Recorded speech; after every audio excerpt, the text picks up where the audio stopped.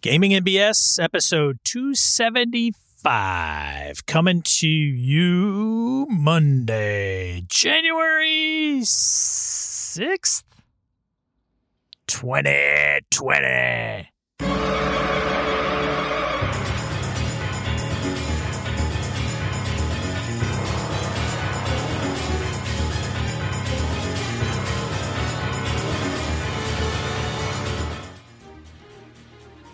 Welcome to Gaming and BS, a tabletop RPG podcast. Happy 2020! I'm Sean. I'm Brett. I'm glad there. We're doing the intro, and I realized on the note it still said 2019. And I was like, oh my God, I got the wrong date. Panic, scribble, scrabble. Panic at the Disco. Yeah. I don't write checks anymore, so I don't have the... I wrote 2019 on my checks. I don't write checks. Hey, Yeah. don't put 20 just for your date. Can always be manipulated. Oh, that's true. Got to write out the full year, ladies and 2020. gentlemen. So no one tries to backdate your check on That's you. right. Or future date your check. Right. Yeah. You never know. A little helpful tip from Uncle Shawnee. There you go. Did you get any gaming in last weekend, man? No. No. Gaming kicks off the new year.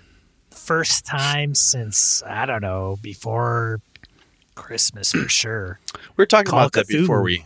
before we got on, where holidays are kind of weird. Sometimes you can get like these spurts of gaming, at least within our schedules, and even the forums and some of the online communities I follow kind of dry up a little bit over the holidays, which I sometimes like, oh, not much going on.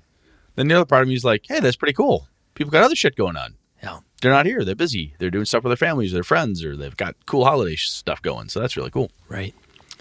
But for me, the first kickoff for 2019 will be EverCon, which is, by the time this drops, will be the next weekend, January 10, 11, 12, evercon.org. Check that out. Sean, you still coming? You're going to be there Saturday? I'm going to be there, man. Awesome. Bells on. That's awesome. That's how you can find Sean at a con. He's the one with the bells. That's right. Let's see here. Chris Nizak and I met to talk about Avalon 2020 plans, some of the stuff we want to put together. We've got some more. We have Iron Shoes and Blacksmith's Folly, along with the original core setting book for Avalon. All that stuff's out. Excuse me, on drive-through. And there's the other components from the Kickstarter that will be out in individual PDFs, which will be hitting pretty quick, I think, in the next few weeks. But for 2020, we've got some stuff in store with basically character-focused stuff. One of the things that Chris and I talked about, which I think is important, is I think the setting book and the adventures and stuff really help the game master, at least from my perspective, what readers have told me. Hey, they help me set up a cool world and a neighborhood and blah, blah, blah, and that's great. What I want to do is make it so that the players have Avalon-flavored themed stuff to work with. So thinking of like, in D&D 5e, you've got backgrounds, the merits, the flaws, the bonds, that type of stuff. And take the standard stuff, but tweak it a little bit, work it over a little bit. I know they did some of that for Eberron and a few other settings, just so you can have that extra flavor to inject into your player character, because then it helps you build this really kick-ass character and do some of the work for you ahead of time. Like, hey, if you take this background, this is how this would fit really well into this type of environment, and then that just helps you all the better to role play with type of thing. So that'll be happening. I've got a few other things cooking too, but got some kind of player focused for a little bit, I think. Man. We'll see how that goes. What I would have done to been a fly on that wall with you and the Sneezak. It's always a good time, actually. Man. We have a lot of fun. Ideas are crazy. It's just huge. Ideas abound. Yes. So anyway, cool stuff coming. Any announcements from you, Sean? Anything? No. No? Okay. Well, do we want to talk about Lou now, or do we want to do it in die roll? I guess we could talk about it now. Yeah. We'll throw a link in the show notes and whatnot. But Lou Zaki, I don't know if you've heard of Zucchi. People have said Zucchi Dice or Zaki Dice, the Colonel, the one and only. Back in the day, I actually, while drinking heavily with Matt Forbeck and Robert Schwab, Gary Kahn, I'd forgotten Lou's importance in gaming history, really. He was like the guy. When you were ordering gaming supplies, it was Lou. His dice, his games, all that stuff. That was a really important thing. And he's been a kind of a pillar in that old school community. And a lot of people, because of Lou and his love for the hobby and pushing and helping to do all this stuff, this is how you get polyhedrals mass produced and all that good stuff. So he recently had a tragedy, a bit of a fire. Took out the garage, which has basically been his home office, the place where he had a lot of products stored, game development stuff. Think of any small business owner running stuff out of their home and have a fire that destroys that portion of their home. So that is unfortunately what happened to Lou. All reports that I've seen is Lou and family are fine, but it's the damage to home and property and to the hobby stuff that he was working on. So there is a GoFundMe out there to try to help Lou get back on his feet and reclaim some of the loss that he took with that. So if you're feeling in the giving mood and that's something you'd like to do, we'll have a link in the show notes to that. So yeah, we'll have a link to the GoFundMe. There was an update. Derek Harris is the one organizes the GoFundMe for Lou. Cool. We posted yesterday, as of this recording, that Lou is going to be attending TupeloCon. Tupelo. Tupelo? There you go. Yeah, Tupelo. In Mississippi. Oh, very cool. March 7th and 8th. So, despite the tragedy, life goes on. Yeah. So, other than that, I don't have any announcements or anything that I can remember. Let's roll in the random encounter and keep it rolling. Right. Still holiday season. Yeah, a little thin, but that's okay. Yeah. Scrounged up a few. So you've got this first one out there, but I don't know who the hell wrote it in or who is it from. I was probably in mid-thought. Looks like a neat quote, but there's nothing attributed. It's the Ray Otis episode, and I could tell you who said that in just 1 second. It was a very long second about the next game by, well, he goes by is it Ivert? Ivert. It's Gabe Dive. Oh. Gabe Diving says this. Oh, okay. Cool. So. Now I'm going to make you read it after you did that. That's fine. So Gabe on the forum, Ray got some positive comments about his write-up about the next game that we featured last episode. Yep. So Gabe commented, I just took the first part because Gabe goes into his game after that. So he says, the metaphor I devised for this. Okay, so people that didn't listen to last episode, Ray mentioned, hey, live in the moment, make the game that you're playing the best it can be. Don't sweat trying to find a game that you think will be better or fill a need that you are missing. Yeah, play it like you stole it. Play hard. Play to have the best, most amount of fun you can. So to get the full context, listen to episode 274 for God's sake. Darn right. But Gabe goes into this. He says, the metaphor I devised for this, though perhaps I'm talking about something different, was, quote unquote, looking into other people's backyards. What I mean is that I kept hearing about great games and I kept hearing glowing testimonials from those who were playing them, that I kept wanting to do that rather than focusing on and remaining content with the emerging narrative I already had on hand. I think this is really wise, and I haven't put it in these words, but I do a very similar thing. Maybe that's why I think this is so wise. But anyway, if I'm like right now I'm running Delta Green. I have other stuff I want to do after Delta Green, but I burn damn near zero time on it. Like, oh, that'd be neat. If I find something that would go really good into my next Bad Magic game, it goes on a Bad Magic pile. I literally have a pile of books off of my left here that I just put things on. Like, oh, that's good reference material for that. Whenever I get to it. Or I'll take a note and push it away. But I honestly do my best to try to immerse myself in the game I'm playing as much as I can, or the one I'm running. If I'm playing in a game, I find it a little bit easier to kind of flit in and out to a point. But even then, if we're going to be playing D&D 5e in Alpha's, Demon Lords campaign, all right, read my character, get brushed up on it, make sure I check out a couple things here and there, get back in the 5e mode, and then go. And I'm not rereading my Astonishing Swordsman, Sorcerer's Hyperborea stuff just yet. When we do the episode with Tim Deshane and we talk about that, yeah, I'll go back through, bone up on my rules and whatnot and do a read. But otherwise, when I'm running a game, I try to stay as close to that material as I can. I think it really, it helps me stick in that moment and stop looking in the other backyard. What do you think about that, Sean? You like that? Yeah. Nothing to add. I always read other books while I'm running games. Do you? Yeah, it's a terrible habit. Right now, I picked up another Star Wars. I got a Call of Cthulhu game coming up. Did you prep for that? No, too busy reading Scum and Villainy. I did read some Call of Cthulhu. I didn't want to get too far ahead of myself. So then I started reading Force and Destiny. But even if you take and maybe I'm taking a step too far, but not reading other stuff or staying immersed in a certain type of genre, but I think it is very tempting, especially with the cool social media stuff that's out there. And there's some incredible kick-ass games and events happening. It's very easy to go, I want to be in that. That sounds amazing. And yeah, sometimes you go, wow, that's cool. Huh. I'll make a note. Maybe I'll get back to that someday. Maybe that'll be the next thing. But until such time, let's stick where we are.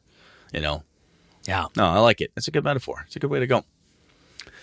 All right. Thank you, Gabe. Excuse me. All right. Harrigan emailed us on episode 273 talking about consequences. Guys, regarding consequences in RPGs, episode 273, both your GM styles sound pretty adversarial. Ooh. Which is fine, but there's a whole other school of thought around how to play RPGs, taking into account stance, actor, author, director, and more collaborative storytelling techniques.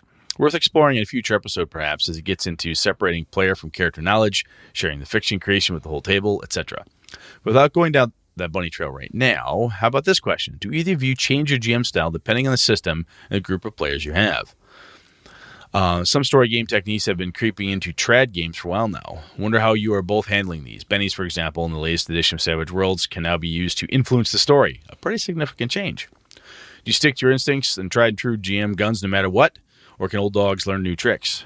What do you think of more modern systems that handcuff the GM, like Numenera, where GM interruptions are a mechanic instead of the GM just getting shouty and sulky when the players aren't listening?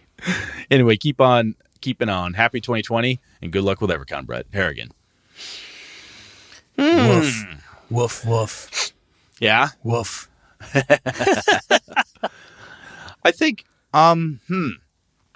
what's interesting to me, if I break down some of the... So when I read things like GM interruptions, I read through that, I'm like, I already do that. I don't need a mechanic for that. That's the first thing I think of when I read some of that stuff. And somebody wants to influence the story, I think, my group doesn't need that. We already do stuff like that. Now, that said, once I started playing outside of my home group with other players who don't know how we do things at Brett's table, it's really handy to have some of those tools out there, or mechanics and so forth, so that people can play a certain way. Or then like, hey, this is the type of experience I want to have. Having some of those tools handy, story game techniques or even trad game techniques, vice versa, utilizing them to help bring a certain feel or whatever it is to the game at hand. I find that I use more of that stuff and modify my GMing techniques more on the players I have than the system.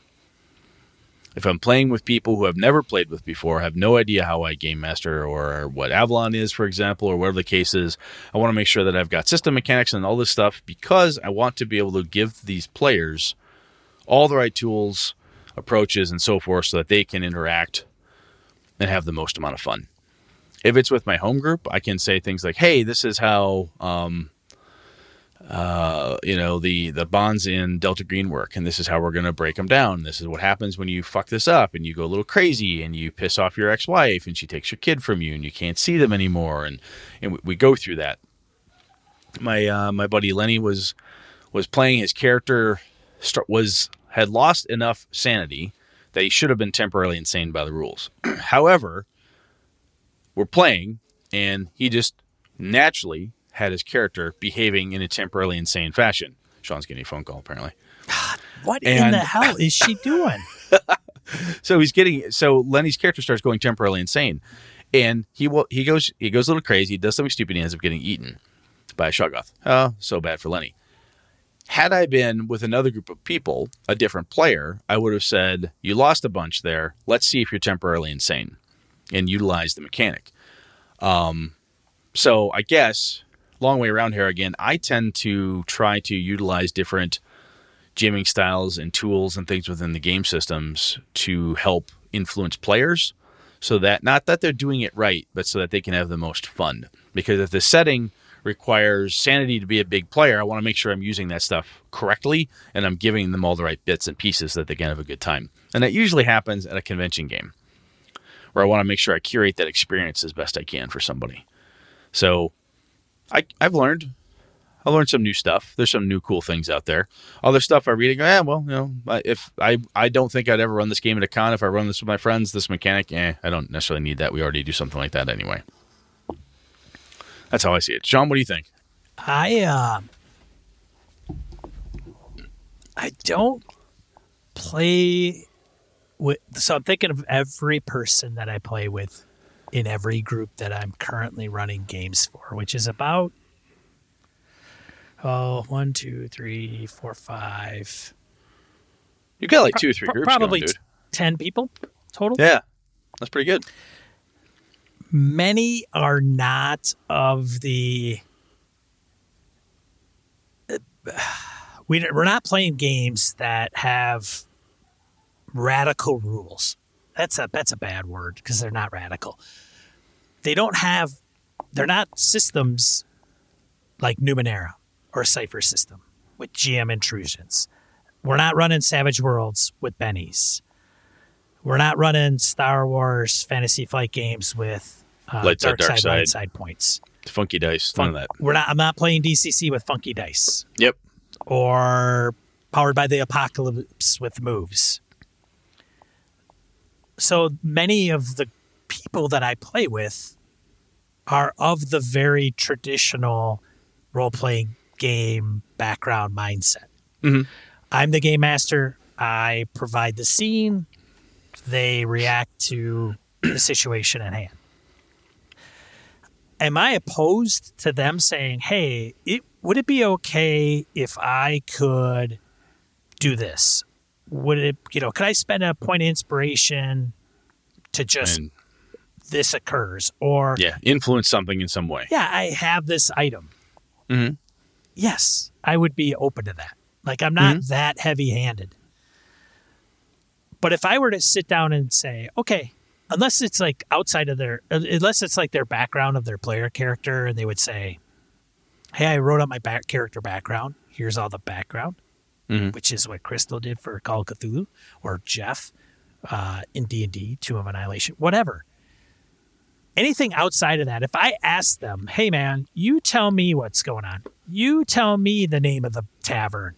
You tell me what the bartender looks like. I don't think my players would go, oh, okay, cool. And then they would just spout that off. I think they could, but I don't think they're used to that being turned on them in that honestly, way.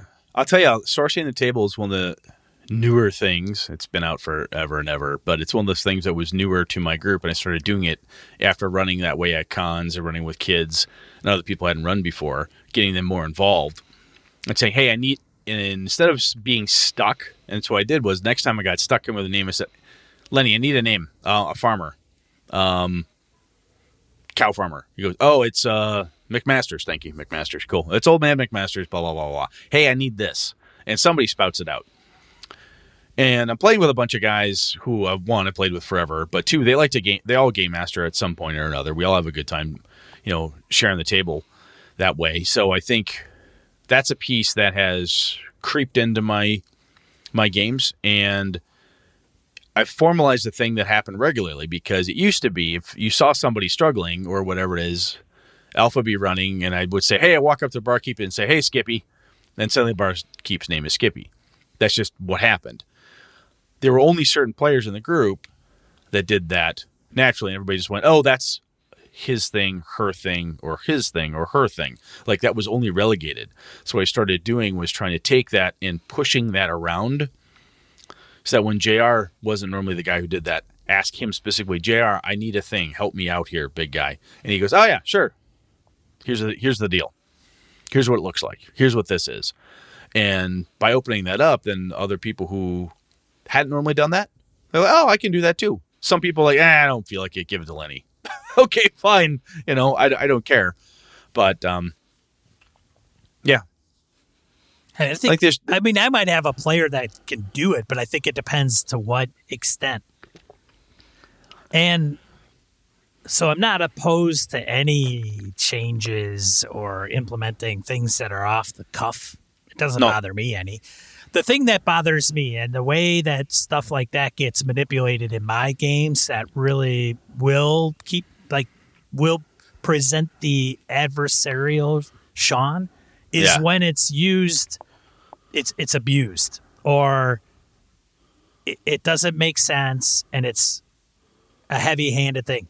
Jeff trying to make 5 actions in a round because he wants to do something. Yes, I get the rule of cool. Do not get me wrong. I've run with this guy for 40 years. Yeah. That's his shtick. I want to be able to do all this crap. And I'm like, come on, dude. You got to kind of play within the bounds of the game. Break it down. Yeah, everybody's going to want to do it, and you're going to want to do it all the time because I let you do it this one time. Yeah. I don't mind it. Like, if it makes sense and it's super awesome and it's the one killing blow to the big bad evil guy. Yeah, go for it. Yeah, man. All right, go, dude. Or give me a roll and see if you can pull this off. And if you roll really, really well, man, you get that. Absolutely. My crew, when I hear one of the things that Harrigan says is like games that handcuff the DM, like Numenera, the GM interruptions are a mechanic. I know people who played Numenera and whatnot, and they would take serious umbrage at being told that they were handcuffed because they really like that. And I think there's, the whole influence the story component. I have to admit that there's a piece of influencing the story that a player just goes, nah, I don't like that. That rankles me a bit. And part of the problem is because I see abuse. Yeah. Even if it hasn't happened yet. I'm like, this is going to get stupid. And I know for a fact that if I actually did it and ran it, 99.999% of people I run with, I would never have the problem. But right. it's totally a Brett thing where I'm like, this will be abused. This right here, this is the downfall of society. This will wreck everything. Yeah. It's the thing that will bring upon the apocalypse of this gaming system is this thing. It doesn't mean I read it, I don't like it. I will say, though, that I will try it. Because I don't know in a gaming system if I'm going to like it yet until I've really tried it. Now, there are some games I read and I'm like, I don't want to try that. Right? I had Invisible Sun for a while, read it. I'm like, I don't want to try this. Nah, not gonna. Now, I could play it at some point and go, wow, this is pretty cool. I feel like a dumbass. I should have hung on to that sucker. Should have done that. But whatever. My choices. But the other piece is I know who I play with and the amount of fun we have, the type of fun we have together. And we've talked about this before. Do I need certain mechanics for certain things? No, because we do it naturally. However, because I'm running more and more games at conventions now than I ever did when I was much younger, I like to make sure that whatever game I'm running, I'm helping it shine, and so that the players can have the most amount of fun. So my GM style changes more so that the players can have the most amount of fun as possible. So if that meant influence the story, if that meant source the table more, or whatever other component you have out there, I'm fine with that because I want people to have a good time. Yeah. Anyway. Wow. That was off the cuff there, Harrigan. So, I mean, this could easily turn into something a little bit different. When you talk about how to play RPGs, taking into account the stance, actor, author, director, and so forth. That's interesting. Some of that stuff I have a natural dislike for. When I read some of this stuff, I'm like, But then again, I have to take a breath, get a drink, and say, all right, let's clear your brain and go back and reread that thing. So I'm not saying it's bad. I'm just saying I don't have enough experience with those, with that particular type of school of thought that you're talking about there. So I may bristle at it at first, but then the other part of me goes, you know what, though? You don't know enough about that. Let's do some reading. Let's see what's out there. Do a little more research. So anyway, good stuff, Harrigan. These type of comments and questions are handy because I think, we've said this before, introspection, self-reflection, it's good, especially for a hobby. It's good stuff. Over to you, sir. Yeah, thanks, Harrigan. Jason, he messaged us on Patreon. I think this goes back to solo player games. Mm-hmm. I just wanted to put it out there on how much I appreciate DMing a game for one player. Solo games, as they are known, have an amazing ability to provide such a different format of storytelling. It, to me, feels way more detailed and cinematic by focusing on one individual character. Don't get me wrong, I love DMing games of any size, but the addition of more players usually means less detail in character, streamlining or merging elements of the story, etc. Let me know how many others out there in tabletop role-playing game land love solo games as much as I do. I have not run a solo game in a very, very long time. I've done them as a form of side quest where you have a side one-off piece, but it's been a long time since I've even done that. Just hasn't been a thing. Now, that said, some of the crew in my home group love doing it. Nick will run a small role-playing game with Zave, or Lenny will do something with Alpha or whatever. Stuff's happening, and they're running small little one-on-one games, and it's pretty cool. I've done 2 players in me, usually is as small as it gets. At least has been. At least that's the most recent. Should probably do that more, just to try it. So if I ever run another Star Wars game, and maybe any game, I want to have, my session 0 would be one-on-one. And either run it in the meta or actually run them through something. That was an old Vampire the Masquerade thing. Was it? Each storyteller should pull, as I'm remembering it, this was the cool piece. If you could pull it off, you pull the player aside and you run through their embrace, how you became a vampire. You run through that with them. And it's a foregone conclusion you become a vampire. Let's go through this. Right. We used to do it individually, like away from everybody. Oh, secrets. And then I did it once where I ran it from the whole table. And the fear I always had was that it was going to be boring as fuck for everybody else listening to it. Turned out to be wonderful entertainment for everybody involved because they're like in the moment, oh, that was cool. Oh, fuck, it's my turn. You can tell Brett's going around the table. It's getting uglier as he goes. Shit. He started off pretty light. It's getting darker and darker. Crap, I'm the last guy. This is not going to be good. But it's fun. And you could do that type of thing even, as I say, in a group, where everybody can kind of see it. This can be kind of neat, too. Yeah. Well, slick. It would be kind of a Star Wars approach where, you start out, you go so far, bring them into one location, and then it ends. Go to the next player character, something, and something happens. They end up in the same place. And then session 1, everybody's in the bar looking at each other. Maybe there's a connection, maybe there's not. Yeah, I like it. Well, we'll see. Cool. I like it. We've had this topic come up periodically, the solo games thing. If people out there, hit us up in the forums, email, Patreon, voicemail, however you want to get at us. Let us know if you're running a solo game, if you have, what your favorite rule set for it is. Do you have a rule set that's specific for solo play, like Cthulhu Confidential or something like that, or anything? Let us know what it is you're doing and in that space, because I'm interested in it. I think it'd be kind of cool to learn more about it. So let's see, last one here today. Corey, Man of War, comment about running for kids. And I'm going to say, well, you're going to be there Saturday, so you'll see the brothers win this weekend. I better. Right. Yeah, of course. It's the only reason I'm going. Oh. Wow. Oh, thanks. Anyway, Corey says, I started running my kids in AD&D when they were 6 and 5. I gave them some parameters and explained the character sheet and told them they could try anything and I'd adjudicate the results. They grasped it right away. They've had some very imaginative uses of things. For example, using the spell Stone Shape to capture carrion crawlers' tentacles so they would trap them without fighting them and bypassing the trapped creatures. That's pretty cool. They looked up stuff. I wonder how many kids are more apt to not kill the creature. Like, I don't want to kill it. I just want to make sure it's not dangerous or minimize. We've talked about this a little bit before, and I'm going to do a quick aside here. So I have seen small, adorable children. Don't hurt them, save them, talk to them.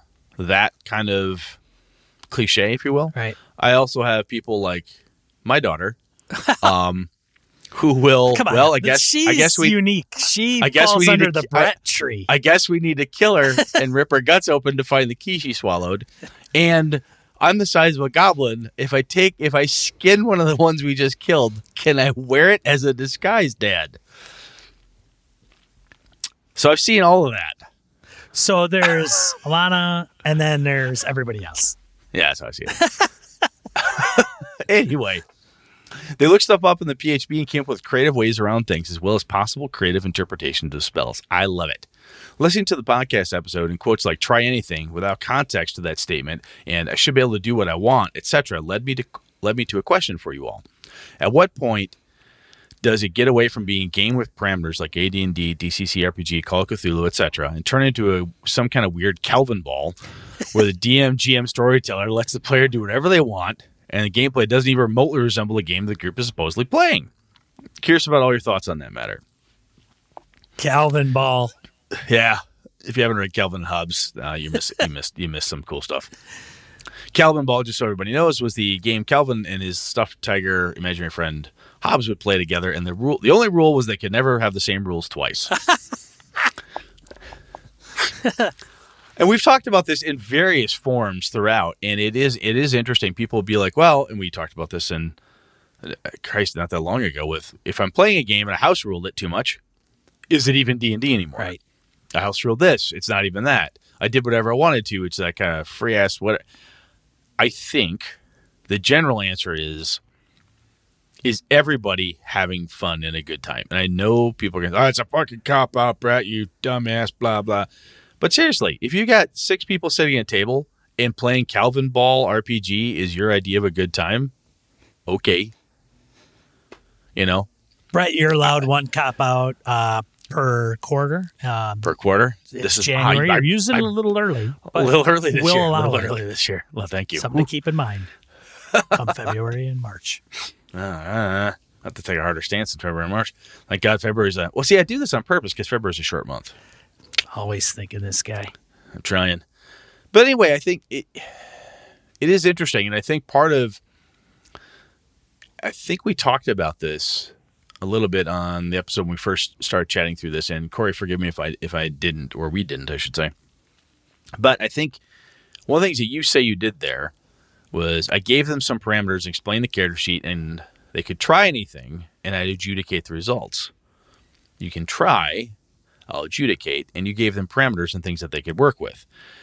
I think sometimes when people fail to explain that you can do pretty much anything, you could try all sorts of stuff. There are parameters to the world and the setting, and there's some rules that kind of bind things, help us tell, blah, blah, blah.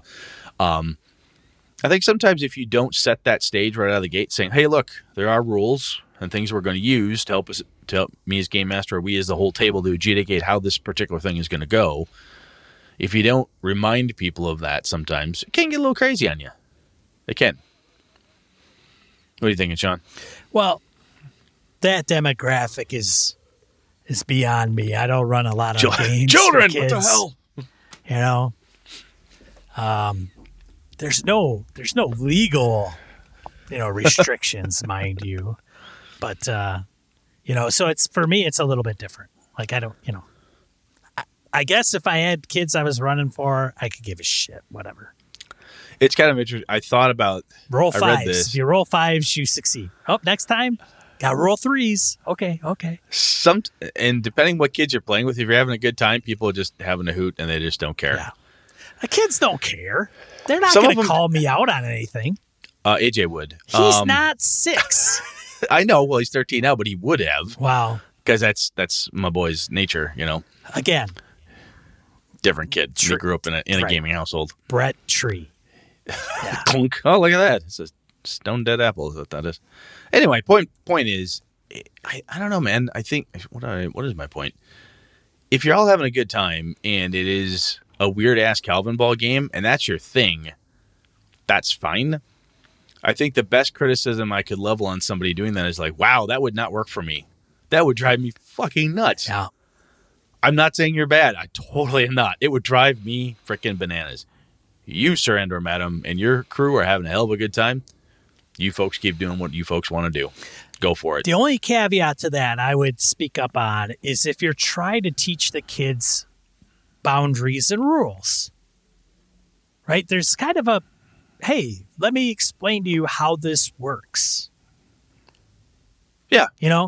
You can't do this, and this is why. Like, there's rules, Otherwise, hey, go down to the store, steal a pack of smokes, whatever. It's chaos. It's anarchy. Like, you don't want to raise kids like that. So they're... No, in a D&D game, to use that example, like, hey, I want to steal from the king. I want to pick his pocket at the ball. Now, you realize if you get caught, he could throw you in prison and cut your head off. Really? Yeah. Well, I want to do it anyway. Well, you thrown in prison, they're going to cut your head off tomorrow. Oh, well, you did warn me. So sometimes you got to do that. I don't know. It's so goofy to me because there's some of that stuff borders on the don't tell me how to have fun. Right. And who the hell are we to tell you how to have fun? The best thing I could do, the strongest thing I could say is, wow, I couldn't do that. Yeah. Or that does not look like any fun to me. To you, however, y'all are having an awesome goddamn time. You keep being awesome and keep having fun. People watched Sean and I get drunk and play Happy Salmon and almost get kicked out of a bar in Lake Geneva. Some people thought we were morons and didn't think it was any fun. Other people were having fun with us, thought it was a great damn time. The minute you realize that people are scrutinizing you, you get them to do what you're doing. And then suddenly they have fun. And suddenly, it's not. So suddenly it's not you have Dave scrutinized Beatty. anymore. You have Dave Beatty running around the table. Yeah. Yeah. That's right. All right, let's move on. Topic time. Yeah, get into the main topic already, these freaking guys.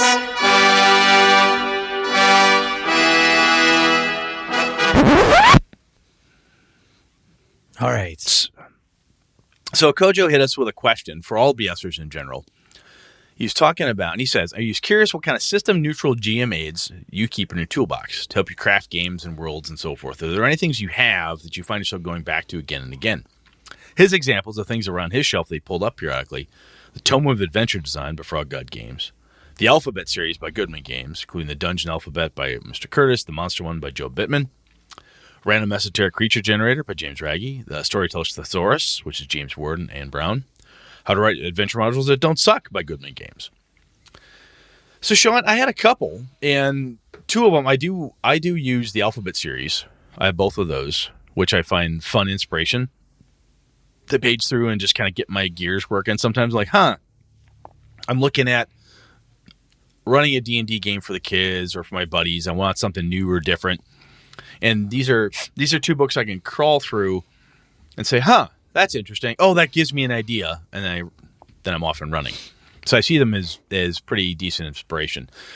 Is there anything that I've got a couple others here that I kind of scribbled down before the show.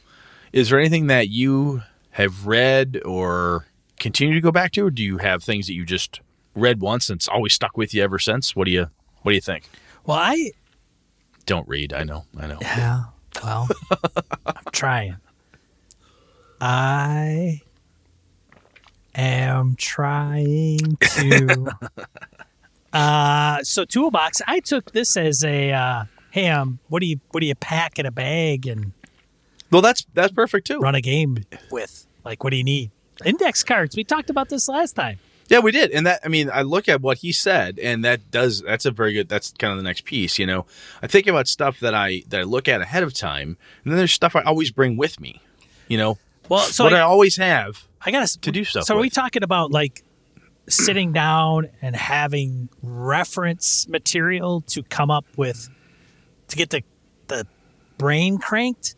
Pretty much. Or are we talking about hey, I'm going to go to the table with a... If you'd have read the notes, you'd have known what this was.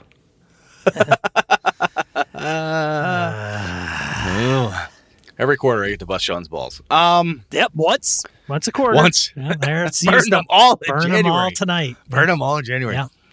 So what I'm talking about here, and I think we could segue into the other aspect of toolbox perspective, but think about, things you keep in your toolbox help you craft your games, the worlds, and so forth. Like when you're getting ready, when you were thinking about, for myself, I've mentioned this, we had an episode on this a while back, Steel and Cthulhu by Graham Walmsley. I've read this book. I like it. I pull it out periodically when I'm thinking about, hey, I want to run a Call of Cthulhu type game, and I want some, I think there's a way, how could I pull that sucker up, page through, I'm like, yeah, here we go. I don't always do exactly the example in the book, but it gives me something to kick me and make me get a better idea what I like to do. The same, I like to read the Play Dirty series by John Wick. If nothing else, sometimes they're just flat out cathartic and funny. Some of the stuff he had in there. Some of it is very interesting too.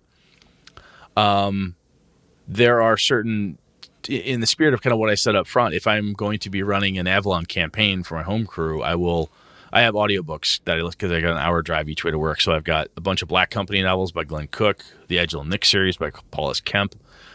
If I'm going to run a modern magic game like my Bad Magic, I'll buzz through my Hellboy graphic novels, maybe even watch a Hellboy movie type of thing. But those are things that I find myself grabbing onto. I don't old Dragon magazines sometimes if I'm going to run a D&D game or fantasy game. I'm like, pull out the old PDFs. I have the big CD collection they sold ages back. I'll buzz through a bunch of those. Like, oh yeah, let me look up the ecology of the Wemmick or the ecology of the this, just for funsies, and see what I can do to get inspired by something, to add a twist or a change to something or other. Do you have anything like that in your toolbox? Funsies. Yeah. Brett said. I said funsies. Funsies. I'm going to have to snip that out and use it as a little thingy. Yeah, I get one Susanism every quarter too. I'm burning all of it. I don't have a lot. I mean, I started reading John Wick's Play Dirty. Do those type of books, you saying you don't have a lot of them? Well, even Never Unprepared. Yep. Sly Flourishes. Why am I blanking? Phil Vecchione stuff. I know Phil is never. Yeah, I know. Never I was going to say Never Unprepared and all that. Yeah. The Lazy Dungeon Master. Lazy Dungeon Master. Yeah. Some of those, but I don't go back to them over and over. Or hey, I'm going to sit down because I don't do a lot of my own prep. So that's interesting. I don't write a lot of my own adventures, actually.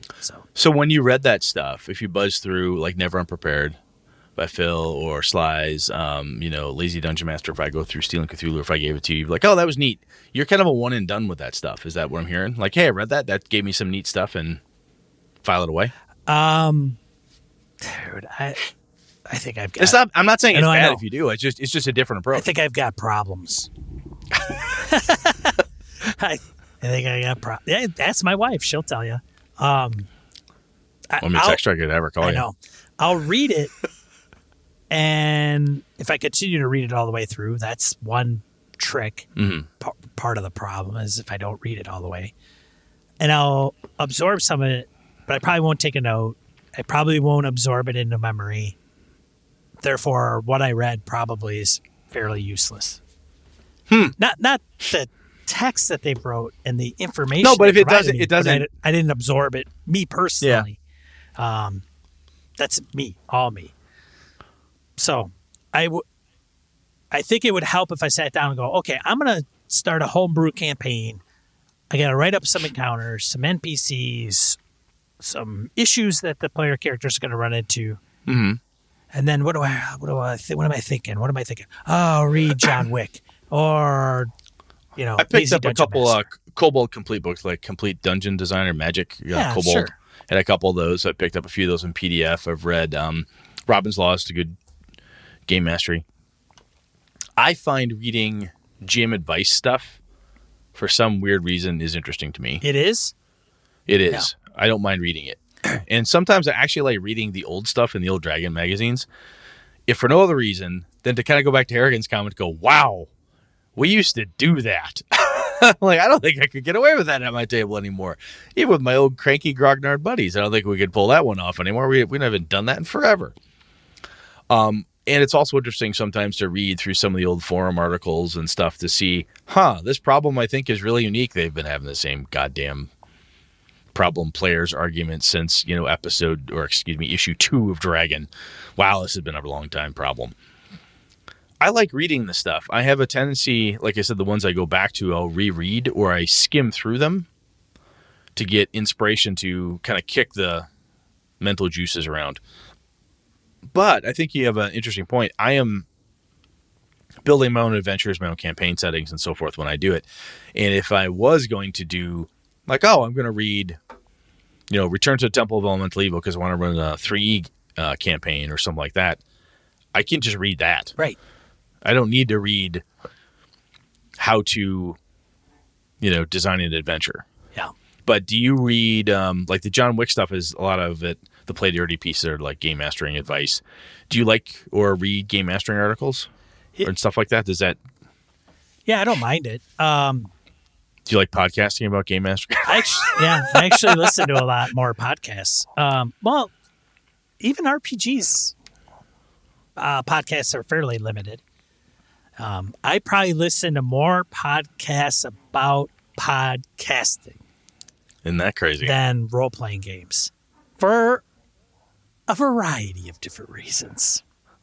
No, it makes sense. So if I heard good advice in a podcast and I wanted to make note of it, that's the problem. I'm not kind of putting it to memory. I'm not documenting it. I'm not taking any notes. I'm not writing it on index cards. So it's very in the moment and it just kind of disappears. So, yeah. So let me think about that. So what's interesting to me is if I hear it, like I go pick an old Misdirected Mark episode to listen to and, hey, yeah, I got this really cool idea from something Phil and Chris talked about. I liked it, locked it away in my brain, and I used it. I can do that. It's not like I have some weird-ass superpower. A lot of people can, I heard a thing, I remember the thing, and I used the thing. It sounds like when you hear something like that, it's like perking somewhere in your subconscious, but it almost feels more like when you read the Call of Cthulhu rules, you're like, I've read the rules, I understand it. If the rules have a new cool way to do something, that's kind of how the rubber meets the road for you versus, hey, I listened to these guys talk about this new cool way to do treasure. Therefore, next time I run D&D, I'm going to try that. You're more of the, if it's in the game I'm running, then you're going to use it type of thing. I don't know if I even explained that right. I think I know what you're saying. Like if I said, hey man, you could use bennies, you could use these little chips, you could give people stuff that could influence the game. Yeah. You're like, oh, that sounds kind of cool. And then it goes away until I throw Savage Worlds in front of you. Hey, this reminds me of the thing Brett talked about. Does that kind of make you do stuff and as far as like influence you? Is that more how it happens? Yeah. Oh, for like through the rules? Yeah, more likely, yes. So if I read Cypher System and went, oh, this is kind of a cool thing, you know, for difficulty, if there's a level, it's always times 3, so that's the difficulty. So it's a level 1, you got to roll above a 3. And you can, add things to increase your chances or lower the difficulty, right? But you're not going to take that then and reference that over and over again as like a thing to do somewhere else. No, I would probably stick with, in that specific instance, I would stick with Cypher because that's kind of core to those rules. I'm not opposed to implementing something cool that I would come across. Like I like momentum in Star Trek and Destiny points in Star Wars where you get this ebb and flow swing, which D&D doesn't inherently have. It's kind of the DM to just, or the consequences of the player characters inherently, but there isn't a mechanic to it. So you're not like How to Write Adventure Modules That Don't Suck by Goodman Games. Kojo mentioned I had that for a little bit. Started to read it. I did not like it. I got rid of it. It just was boring to me. I know a lot of people really enjoyed it. It just was not for me. But that type of book, when you go to a con and you're walking through the hall and you see, the dungeon alphabet, like, hey, here's a whole, A to Z, literally A to Z inspiration of different components about dungeons. You don't go, hey, that'd be a cool book to have on my shelf so I could reference that. That's not a draw for you. Is that what you're saying? It isn't. And part of me is, my rationale for it not being interesting is because I would rather look at my own creativity. It could be inspirational, but I would much rather watch a movie and go, how would this be presented as a role-playing game? I think that between movies, even actual play podcasts I've heard people talk about, and some of the cool TV series that are out there. I'm currently watching the new Netflix Witcher show, and I can't tell if I like it or hate it yet. I'm going to figure that out later. But there's pieces of it where I watch it, and I'm like, I could steal that. Yeah, I could do that. Yeah. Oh, that would work. So are there any of those types of movies that every time you watch it, you find to be inspirational in that way? Kind of a go-to movie? Yeah. I mean, we all have them. No, not really. I was watching Die Hard over the holidays. Great Christmas movie. It is a Christmas movie. Totally. I'll fight anyone who says it's not. And I think about how he goes through the airport, gets picked up by the limo driver. It just gets crazy. It's hilarious, right? Yeah. And then, it's a solo game. Yeah. Well, actually, it's a two-person game. He and his wife. Well, sure. It cut back and forth, back and forth, back and forth. Yeah, but if you're playing Holly, you're not doing a hell of a lot. I don't know, man. Or you could be you and Hans Gruber at odds with each other. Sure. Anyway, carry on. Gaming and BS presents Die Hard role-playing scenario. A Christmas Story. Yeah. We're doing it right now, though. We're both taking that movie. Right. Spoilers, people. There's a guy named Hans Gruber, and he falls off a building. We never told him Son what of happened. A bitch. Jesus. Oh, shit. Damn it. Anyway. Brett, can't take you anywhere. I fucking just totally ruined what you're saying. I'm sorry. You can take, maybe you're the Hans Gruber guys. Mm-hmm. Okay? Yeah, the crew. Right. And you've got John McClane effing your shit up. Now, that would be a role-playing game. Yeah. Right? Don't play the good guy. Play the bad guys. You got one turd in the punch bowl who you can't get rid of. Keep slaughtering your people. Just a fly in the ointment. Call me Roy. Great. Yeah. So you take that and you're like, okay, what are you trying to do? All right, I got to break into this computer. Okay, give me some skill checks. Oh, blah, blah, blah. The only way that it's going to happen is if this occurs. Is this because you're a visual learner, Sean? Is this your thing? It very may well be. I'm not saying that. I'm picking on you slightly, but that would totally be fucking legit. I'm a visual and a repetitive guy. Rules forever just have never. I cannot sit down, read a rule book, and go, "Oh, I totally got this," and then come to the table and quote every rule that's relevant to the particular situation. So if a combat breaks out, I'm like, "Man, I read it. I don't remember any of it. Let's break it out again." Yeah, let's figure it out. Yeah, and then we run it, and then we run it again. And then we run it again, and I'll be like, okay, this is the way that works. Doc used to get pissed off at me at the table all the time because he'd be running a game. He'd be like, all right, it's your turn. I'm like, okay, I do this. While you're sneak attacking? I'm like, yeah. Well, then you roll a D6. Oh. Fuck. Sorry. Yeah, and he's like 3 or 4 times he has to tell me that. Well, 5th time, Sean's like, I'm sneak attack. But there's something to be said for that, too. If I were to say, hey, this Stealing Cthulhu book, man, it's really cool to help you do, your own Call of Cthulhu type adventures. It's really cool. You'd be like, great. You read it, go, okay, that's cool. But if you're not somebody who is going to read this stuff, textbooky, research style, if that's not your thing, but there are other avenues for that, the Black Company novels, I've stolen a ton of things through them. The Edgell Nick stuff, I've steal stuff from that periodically. Hell, I even I have audiobooks of the first 2. I don't have the third one yet. The original Dragonlance Chronicles. listen to them for nostalgia purposes, but I was like, huh, that thing in there, that's kind of neat. I'm going to steal that. I'm going to steal that thing. I forgot that was there. I'm going to use that again. And sometimes that type of inspiration, just to figure out how the hell you're going to do something, what's going to help you make that encounter a little more fun. Sometimes just watching or consuming media in some way that's best for you to consume it, that's in the genre or the feeling, can be pretty handy. If you're going to run high fantasy type of thing, maybe somebody would say, oh, you got to watch Lord of the Rings. That's really, really cool. Oh, if you're going to do gritty something, maybe you watch this other thing or whatever the case is. So I would never deign to say that doing it your way is lesser than the way I do by reading different stuff. I just think it's a different way to consume it. Yeah. Just a different way to be inspired by stuff that helps you get better at things. Because even if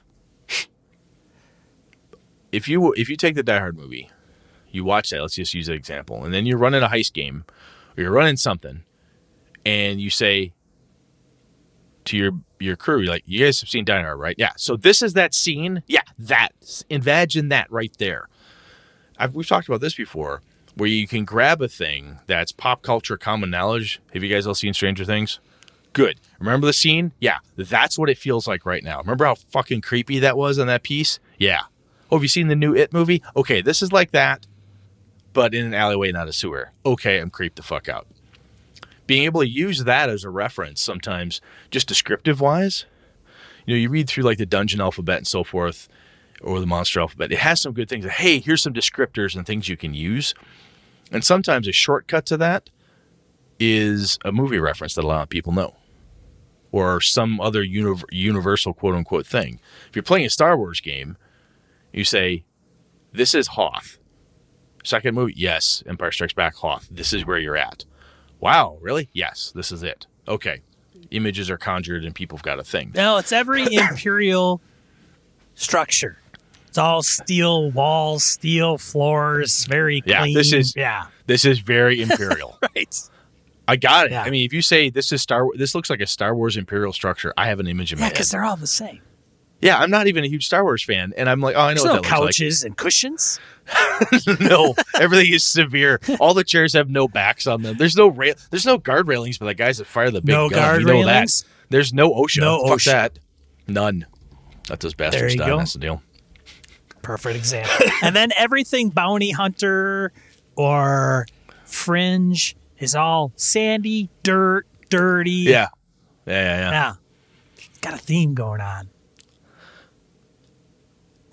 It's interesting now that we kind of ended up in this place. Kojo was saying, hey, what are the aids you keep in your toolbox? And I think other than these books and things, and we've talked to people on here before, if people want to bring up stuff in our forums or write into us and tell us, hey, what you're using. But I really think that those descriptors that Sean is talking about that we're hashing out here, those are some pretty cool toolbox things to have. Not that you have to keep up on every pop culture and watch every Netflix episode or whatever it is. Yeah, Sean's saying yes, you do right now. Yes, you do. But having those references or something you can utilize like that can be pretty damn handy. I think that's a pretty cool way to go. That's good stuff because it's a piece you can have to help you craft your game and the game world and the encounter by a readily available mental picture. Clunk. It's like an Imperial Fortress, except pink. Huh. That's weird.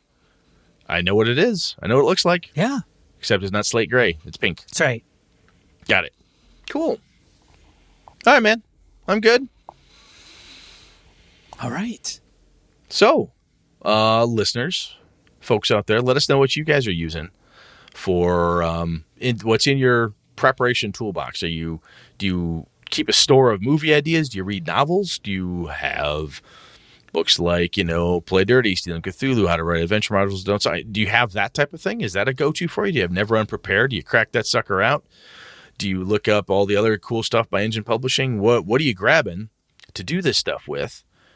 And maybe you're doing something totally different than what Sean and I have talked about, because any different way that you're getting inspiration to help you make your games better, and we're talking GM neutral stuff here. Now, it doesn't have to be I shouldn't say GM neutral, system neutral. It's not like a Dungeons & Dragons specific. Right.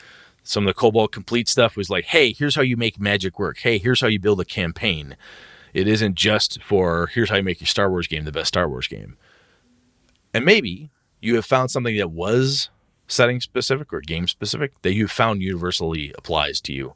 Let us know about that too. There's all sorts of cool ways to skin the sucker. Yeah. We good? We're good. Go ahead, die All right, roll, moving on. man. Die roll. Got a few points this week from Game and a Geekery you want to share with you. First one, Fantasy Flight Interactive to close its doors. I don't even know if it's been announced officially. Because Sean... It's in the wild. Sean knows the person that heads up that little outfit. It was posted publicly, wasn't it? Put it out on LinkedIn. So I asked them on Twitter, hey, is this true? Nobody's responded yet. Huh. Interesting. Yeah. We'll see. We'll find out if it's true eventually. Maybe it'll get absorbed in an Asmodee Digital. But I know he's out of job. And so is like the 6 other or 7 people that work with him. That sucks. So there's a D&D book coming. Is it? It's listed on Amazon. It hasn't been disclosed. It's just listed like D&D book titled TBD. They're going to announce it on January 9th. This is the word. Yeah. It's going to be It's going to be released in March. That's not that far. No. What do you think it's going to be, Brett? Well, it's going to have Dungeons and Dragons in it. The hell do I think it is? I've seen somebody on Twitter, I think Sly Flourish put it out there. Mike Shea probably put it out there on Twitter, and a bunch of people were commenting all over the place. I want a Greyhawk book. Nah. Ain't going to happen. I want Realms. one. Again? Yeah. There's no Forgotten Realms source book for 5e. Sword Coast. Oh, that's, yeah. 5e. Yes, I Sword understand, Coast. Brad. Okay. You're right. Just saying. I don't think, I still think it's going to be a Forgotten Realms book. Because Eberron came out. I would actually like, yeah, I know, but I would like Greyhawk or even Dragonlance. Just one of those. I'd love it. That'd be cool. Dark Sun. They have a lot of goddamn properties that they could play with. Yeah. They could keep 5e going for a long time. Yeah. I don't know. I hope it's Greyhawk, but we'll see what happens. I think it's Forgotten Realms. Because they released a die set that's Realmsy. Yeah, every adventure they put out has been Realmsy. True. Anyways, let us know what you think. By the time this drops, everybody will know. We'll find out. Archaeologists spends over 35 years building a massive scale model of ancient Rome. You gotta click on the link to the article. Man. Scale like 1 inch equals? I don't even know. Oh, it is a 1 to 250 scale model. It's crazy. Not the Roman Empire, just Rome. Wow. Yeah. Yeah. Yeah, man.